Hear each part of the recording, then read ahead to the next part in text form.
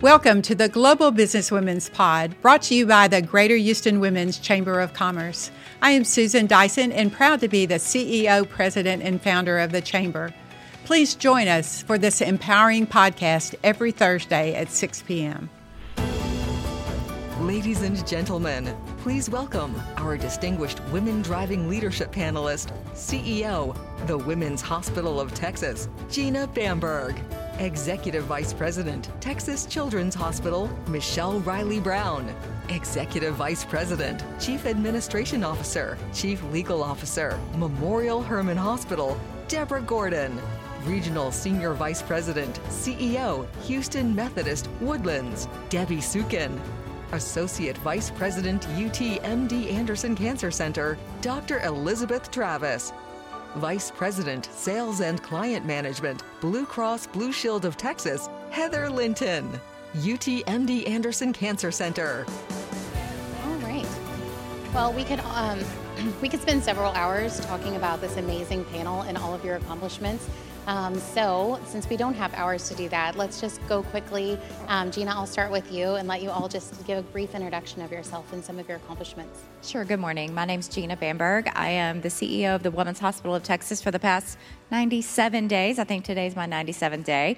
I have worked in a hospital every day for 31 years since I was 19 years old. I'm very proud to be in my dream job. I really have always wanted to be the CEO of the Women's Hospital of Texas. I'm a wife and a mom.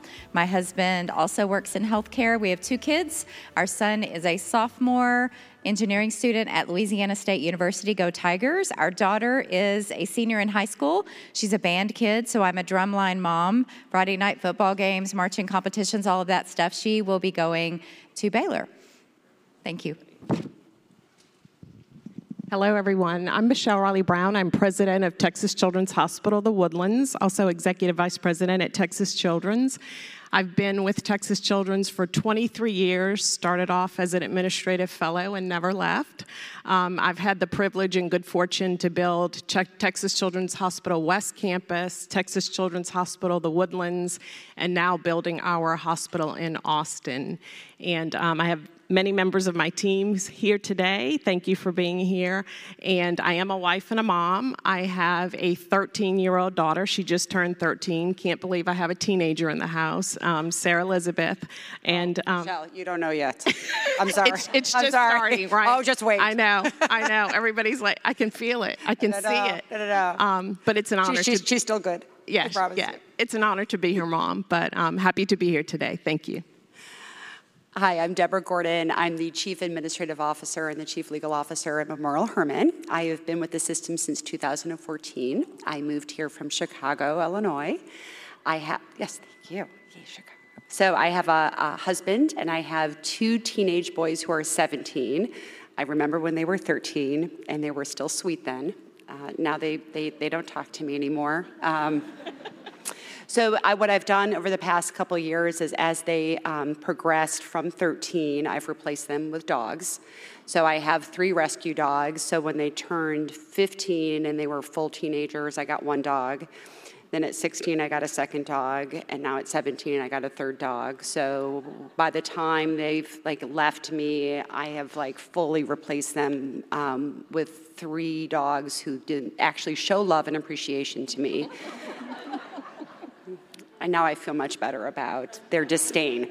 I've loved every minute of being at Memorial Hermann. It is, as obviously as this panel will talk about, it's been a great challenge and privilege to work in healthcare for my career. Every day is something that is interesting and heartbreaking and rewarding, and it's every day you can sort of feel that impact. It is not for the weak of heart.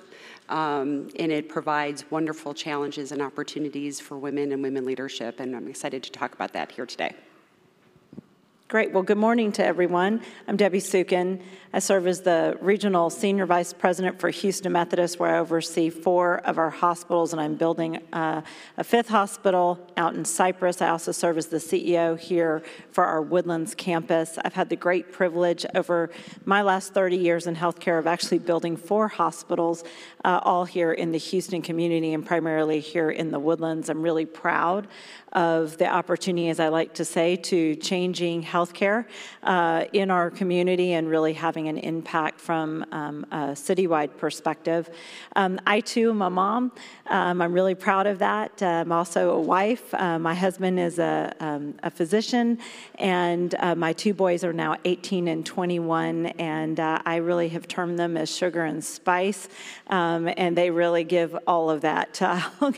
And so it's been an incredible journey, and I, too, have loved every minute of both roles that I play, both mom as well as the respective administrative roles, and I'm excited to talk about some of the things today that regarding mentorship.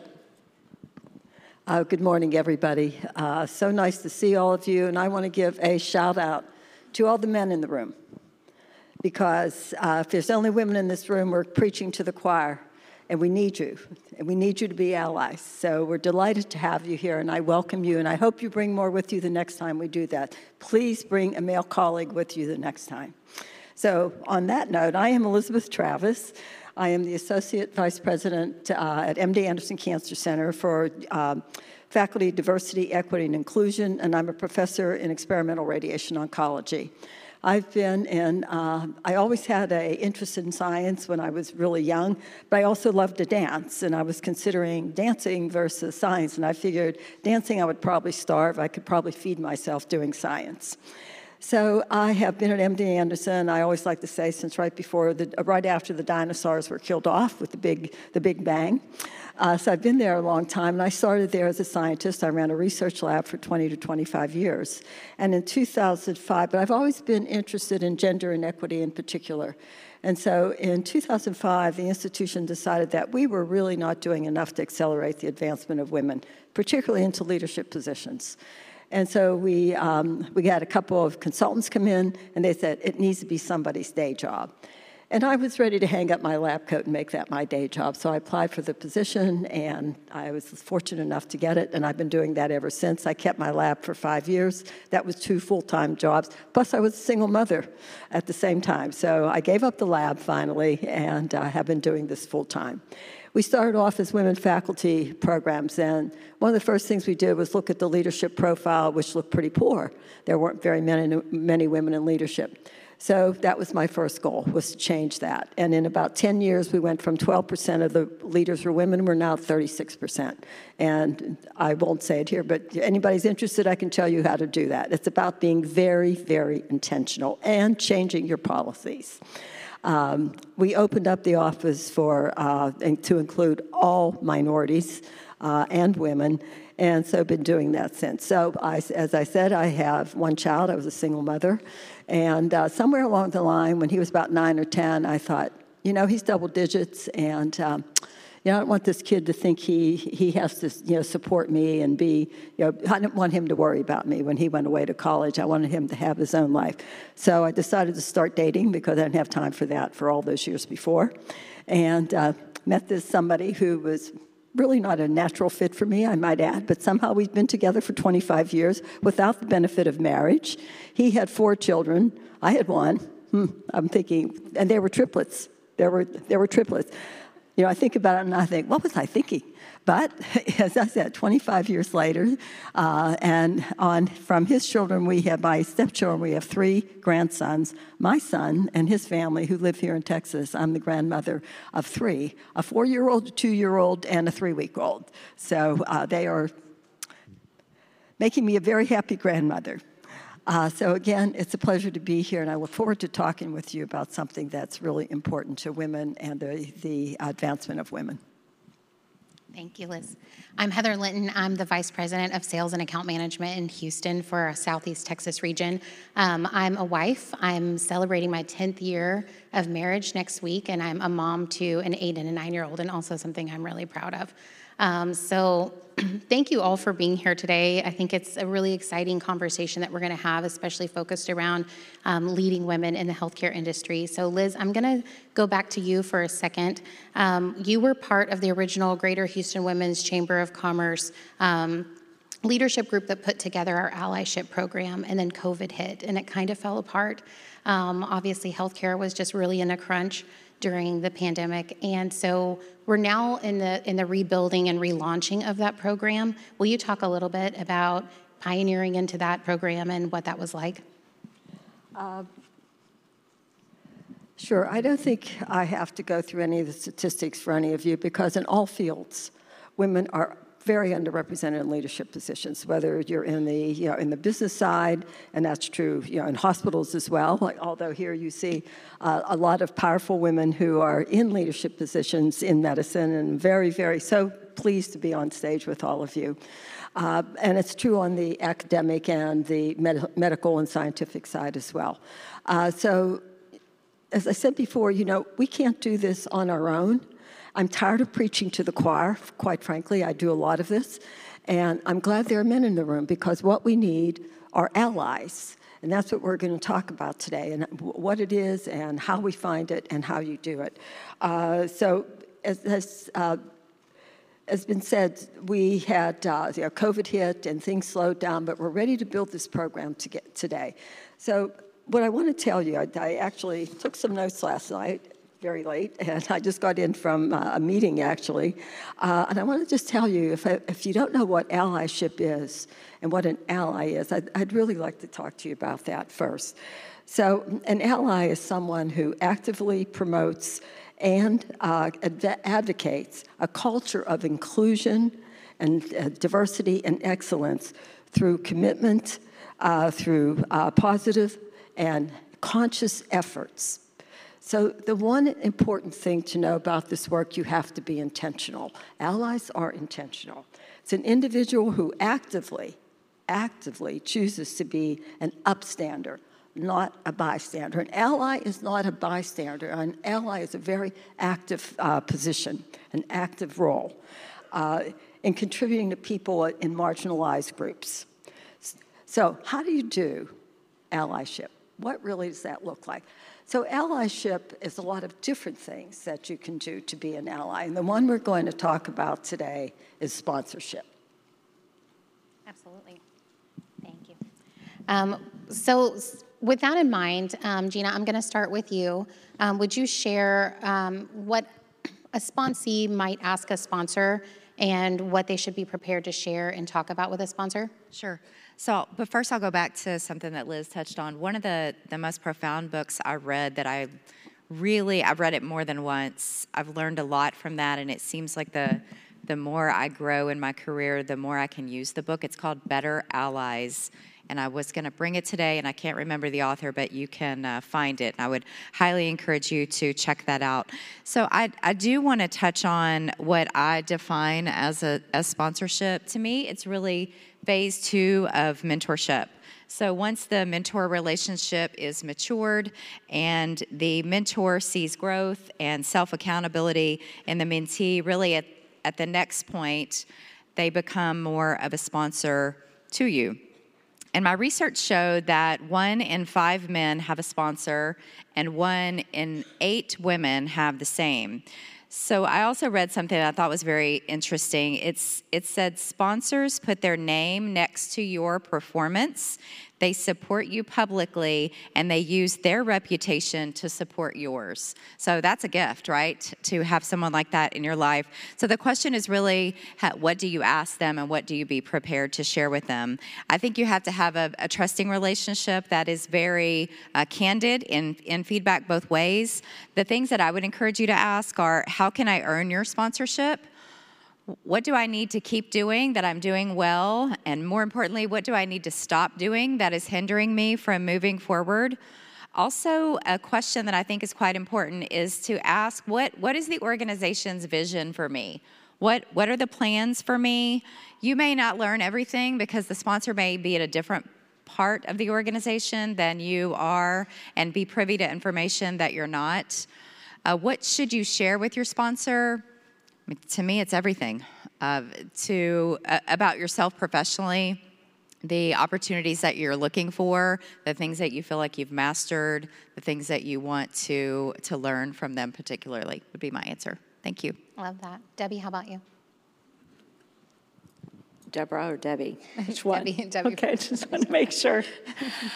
You know, I love this question. We are often asked about, you know, who will be a mentor? What is a good mentor? What should I ask? And that, you know, in terms of finding that right connection.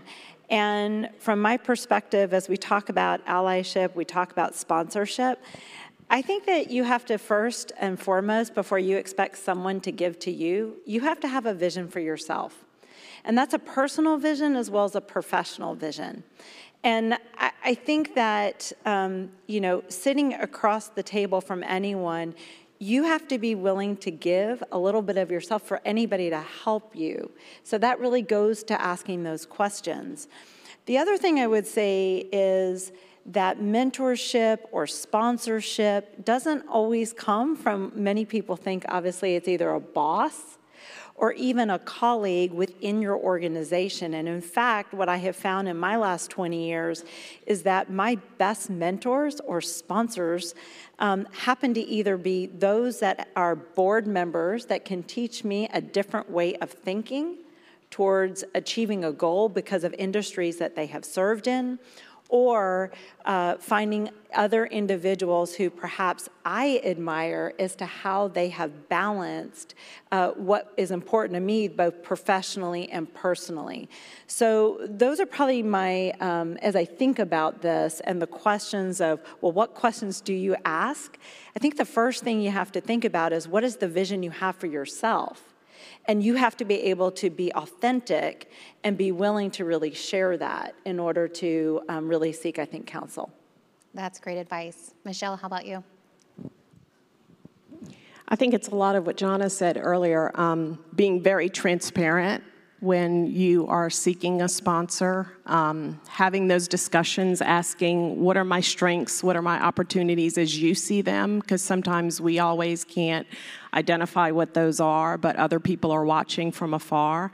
One of the things that I tried to do is we gravitate a lot of times to people within our own industry, right? Like people. Maybe go outside of your industry. There's a lot of things that I personally can learn from leaders outside of healthcare. And I think if you go outside of your industry, it's a little bit what Debbie was saying. You know, she learns from different board members that are in different industries. There's a lot we can learn. I do think when you're talking to a sponsor or seeking a sponsor, really asking what you said earlier, how can I help the organization achieve its goals and its mission? What are the goals? Making sure you know what the organizational goals are so that you can contribute. And lastly, it's what I've done over my career is seek opportunities to get out of your comfort zone. That's the only way that I grow, if I take on projects or initiatives that really make me nervous, right? Because then I know I'm growing. So getting out of your comfort zone with your sponsor, seeking opportunities that'll stretch you and allow you to grow. Yeah, and I think that's why, you know, being involved in the chamber is, you know, a great opportunity too, because you get to meet women from a lot of different industries. Deborah, how about you? I think what everybody said is great, and I'll just piggyback on what Michelle said, which is sponsors come in so many different forms.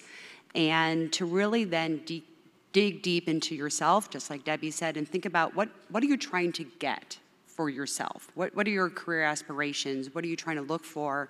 And like what Michelle said is, those sponsors can come in different places. You can say, I want to go volunteer. I want to get this type of experience. I want to be able to raise my hand and create this opportunity. And maybe that sponsor looks and has that different type of opportunity. Maybe it's in an organization, maybe it's outside of your organization, maybe it's in your chain of command, maybe it's not. And to be really thoughtful with respect to how you seek them out and be thoughtful about what you want to get out of it. And then never forget that those are really two-way streets, right? Just because you're asking something of somebody doesn't mean that you can't always give back to that person either, right? How can you also help that person who you're asking help from them? And just to make sure that that relationship can go both ways. And Liz, how about you? So I think just to add on to some of that is that, there are differences between mentors and sponsors. And I think the best way to sum it up is that a mentor talks to you, a sponsor talks about you when you're not in the room. When you're not in the room. Very well said. All right, I'm going to stick with you for a second, Liz, and then I'm going to have each of you share how a sponsor has helped you in your career, and if you could just share an opportunity or an example of that. Yeah, I think it's throughout my career, when I look back, there have been a lot of them, but the one I remember the most left a lot of impressions on me on how to sponsor, and I didn't realize it until afterwards. So I did my postdoc in a lab in London, Mecca in my field. I thought I'd never get there because I didn't go to the Ivies, et cetera. And I'm a little mentoring here. My father said to me when I was talking to him, the last thing my parents wanted me to do was to move to London. And but he said, Elizabeth, they can say yes and they can say no, but if you don't ask, you'll never get it. So I asked, and I got it.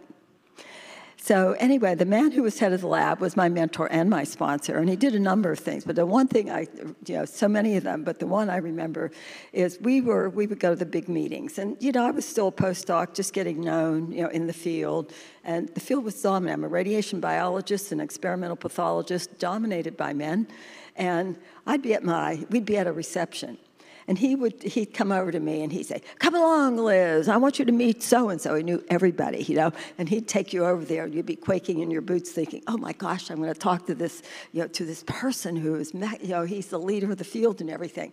But what he was doing was he was vouching for me. He was putting his imprimatur on me. He was a man that everybody knew and respected. And by him taking me over there, introducing me to, a very, very senior person, he was saying, I believe in this young woman. I believe she is going to do well. And that's one way, very active. Sponsorship is active. That's the one I remember.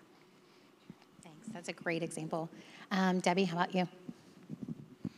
Yeah, I think this goes in the category of being involved in terms of providing leadership.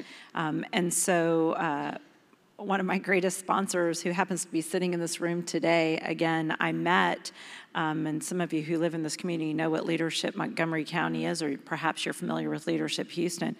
I sat in the audience and I heard her speaking in her role, and I actively sought her out. We made a connection, and she was someone who was actively involved in this community. And I have to tell you, from the first time I've ever met her, throughout the last 20 years, she has worked to advocate for me, to help sponsor me and suggest my name to serve on many different community boards. That's above and beyond the professional role that I played. And I think that that's really where you see the two merge together. And as someone who lived in this community, and I can say that, really understanding our civic responsibility, again, above and beyond what I professionally was passionate about with regard to healthcare, but understanding that living in a community like this, I also played a role on behalf of my family in terms of public education, in terms of really the development of the surroundings and from an economic development impact. And so it's that individual who says, no, you need to stop. You need to be actively involved for all these reasons, and really connecting those dots. So I think that's where we all have an opportunity, if you pause for a moment in life, and it isn't just all about profession, you realize actually those two merge, and there's no way that any one of us could do what we do if those two lives weren't intertwined, to, I think, really become the leaders that we are today. Yeah, I agree. I think all of you are so involved, and we see that in the community, and it definitely enriches your leadership. Deborah, how about you? So one thing, first of all, I love Gina, and she is amazing. But my career hasn't always been similar to hers, because I love when she talks about that she is in her dream job. And I didn't necessarily have that, I want to do this. right? And I didn't have that, this is exactly what I'm going for, and this is exactly my dream job, and I knew exactly what I was going after. And that's one of the things I love most about her, is because she has that sense of purpose. And I needed my sponsor to be able to see something in me in terms of saying, I know that you'll be good at this. And to be able to take what that person saw in me and to be able to say, I know that you can do this. And I had that, and I just remember that day so specifically when I said, well, I don't know how to do that. And that came out of my mouth, and I just wish I could have just done that, because I'm like, why did I say that out loud? And my sponsor said, don't ever say that out loud again, because you do not basically talk down about yourself. Of course you can do that, and don't ever say that. And I really needed somebody to believe in myself, that I can do something that I've never done before, to be able to see in me, to be able to do a job that I really wasn't sure that I could do. And I loved that, and that's what I needed from my sponsor, to be able to then look out for me in a way that I wasn't doing for myself. And I didn't have necessarily that perfect goal in front of me. So that was what my sponsor did for me, and I'm forever thankful for that. That's a great story. Michelle, how about you? Very similar. As a woman of color in the healthcare industry, there's not very many of us at the table. And early in my career, I had sponsors that told me, when you decide that you deserve that seat at the table and that you're just as competent as anyone else in the room, that confidence is going to reflect, and then people will know that you're in the room and you have a voice. And I had to find my voice. A lot of times, like I said, I'm the only person of color and sometimes the only woman in the room. And to be perfectly honest, that was intimidating. But when I had, my sponsors push me, they saw things in me to say, you're confident, you're smart, you're competent in your job, but you need to think you belong there. And it's about inclusivity and belonging and people sponsoring you for you to understand that you are in the room for a reason. And I think that's really when I became comfortable with myself and really started contributing more. It allowed me to have a voice. That's great. Gina, how about you? Thank you.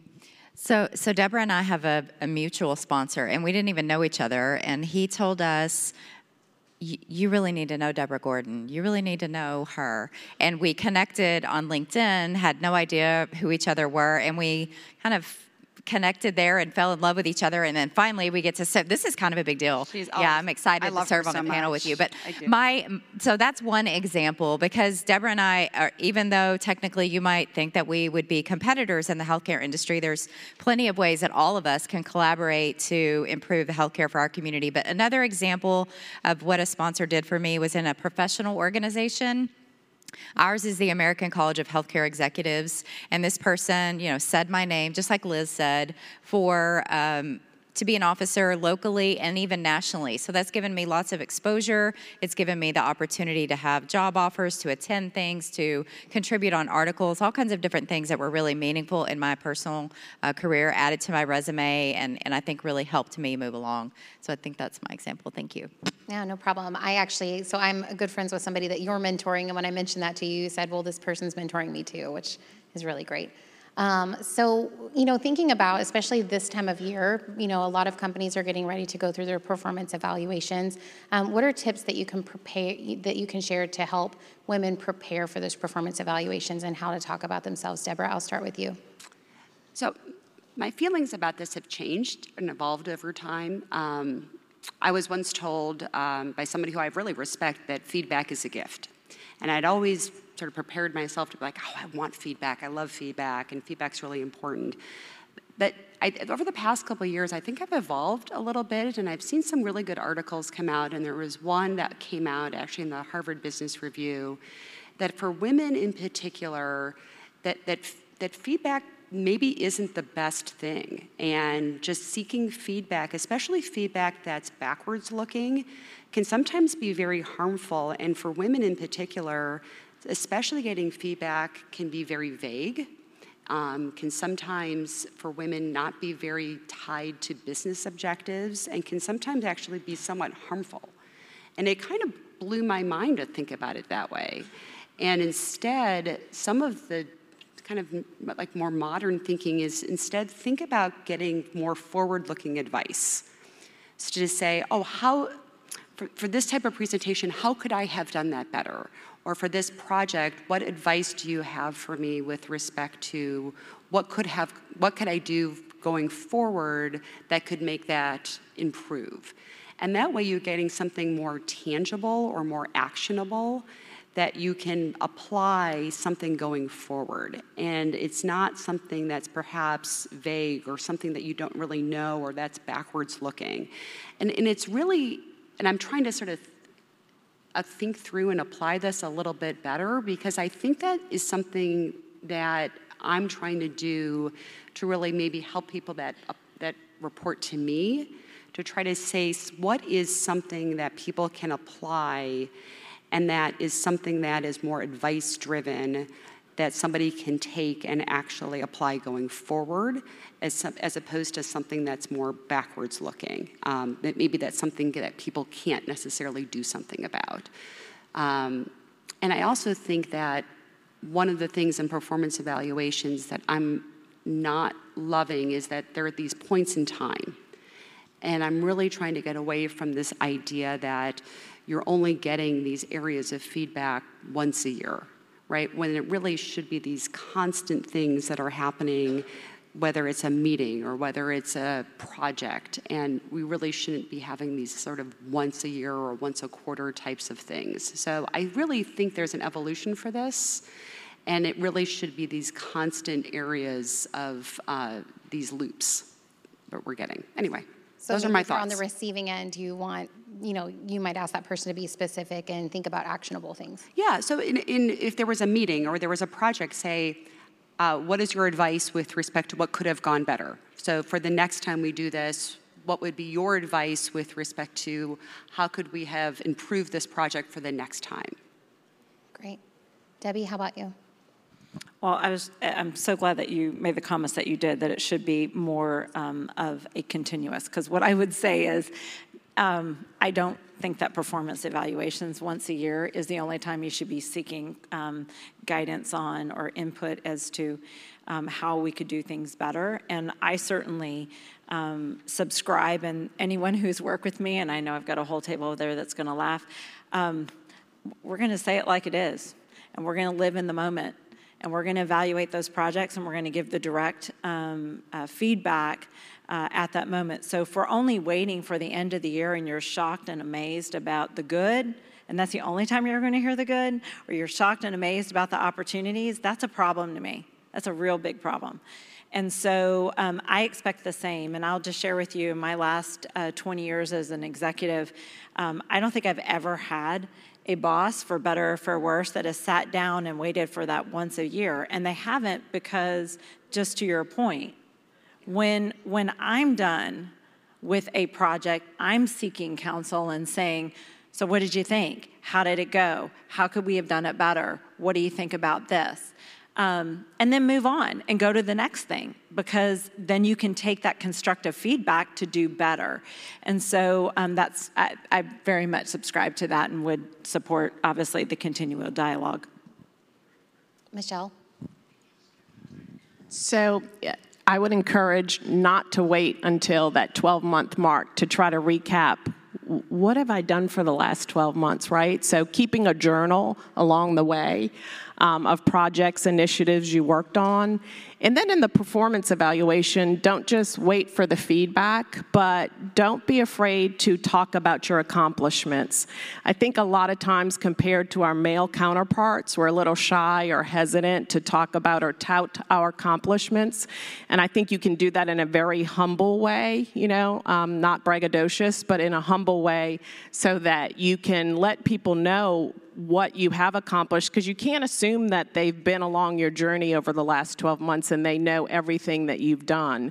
So don't be afraid, again, to have a voice, talk about your accomplishments, as well as talk about some opportunities where you saw where things may not have gone as well, and that you're self-aware, and that, you know, you have emotional intelligence to know and have the conversation.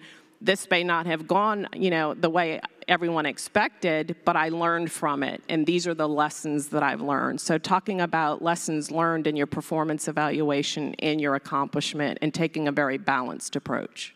I had a boss tell me recently, you better take the credit because you'll definitely take the blame. So you have to learn to really talk about the things that you've accomplished. Gina, how about you? I agree with what Michelle said. I definitely keep up through the year with what I've done. I spend about 2 to 3 hours on my self-evaluation if you have that tool as part of your evaluation. It sounds like a long time and time investment, but it helps me feel like, wow, I've done all these great things. Also, it helps just building your resume, building your interview stories. You know, you're going to be asked, tell me about a time when this or that. This is all you have to do is pull out your old self-evaluations. I ask for feedback, not only to who I report to, who I work with directly, and then who also reports to me. Coaching takes courage, and I usually start with that. It takes courage to give someone coaching. What can you coach me on? I say that all the time. The people that work with me are aware of that, and I do get really good feedback. I'll give you one more little nugget. Not every piece of feedback you get is good. One time when I asked this question, someone said, well, you really want to be a hospital CEO, you should straighten your hair. And you can see, obviously, that I did not take that feedback. So just take everything with a grain of salt, I would say. No, you should not. Love that. Thank you. Your hair's fabulous. So Gina, we're going to stick with you, and just if you can share, you know, something that you wish that you had known or paid more attention to, not straightening your hair, when you began your career and mapping out your career goals. Just don't sweat the small stuff. Especially young and coming up, I was trying to do everything and be perfect. And, you know, we're all human, and good things will come to you. You just keep trying, really, is what I should have remembered. Michelle? Do not stress as much. I would tell my younger self, don't stress. It's all going to work out. Keep working hard. I had a pastor one time tell me, blossom where you are planted, right? Focus on what you're doing now, the job you're doing now. Don't worry so much about the future. If you blossom where you're planted, where God has you planted, everything will work out. Like that. I would really focus on how much the authentic leadership has really been of value to me, right? Being able to really be myself and to be able to really be a good person, right? I tell my kids that, right? Just focus on being a really good person and treat others the way you'd want to be treated, right? Be a really genuinely nice person, and good things will happen. And it sounds so simple, but you would be really amazed at how many people you work with and come along the way who just aren't really that nice. And you'd be like, nobody wants to work with a jerk. So you would be amazed. and yet they do somehow succeed. So if you go in, work really hard, do a good job, and you're just authentically a good, nice person, that gives you a tremendous edge. And it should be so obvious, but you can go in, and I think that is an incredibly differentiator in the workplace. I often say you have to take care of you in order to take care of everyone else. That means being mentally fit, physically fit, nutritionally fit in every single way. And that is, and you just heard previously with the opening session, I'm 100% believer it's more work than you can imagine. And that's so you can give of yourself the energy and the enthusiasm. My second component is you have to stay passionate. What gets us up every day to do really hard jobs is because you're passionate. And so that's true with all of those things in life. And then I say that the other thing that I'll just leave you with is everything that you do has a purpose, and it's your job to connect those dots, and there is no wrong job. So if you marry those three things together, I think it's your definition of success, and that's all that matters.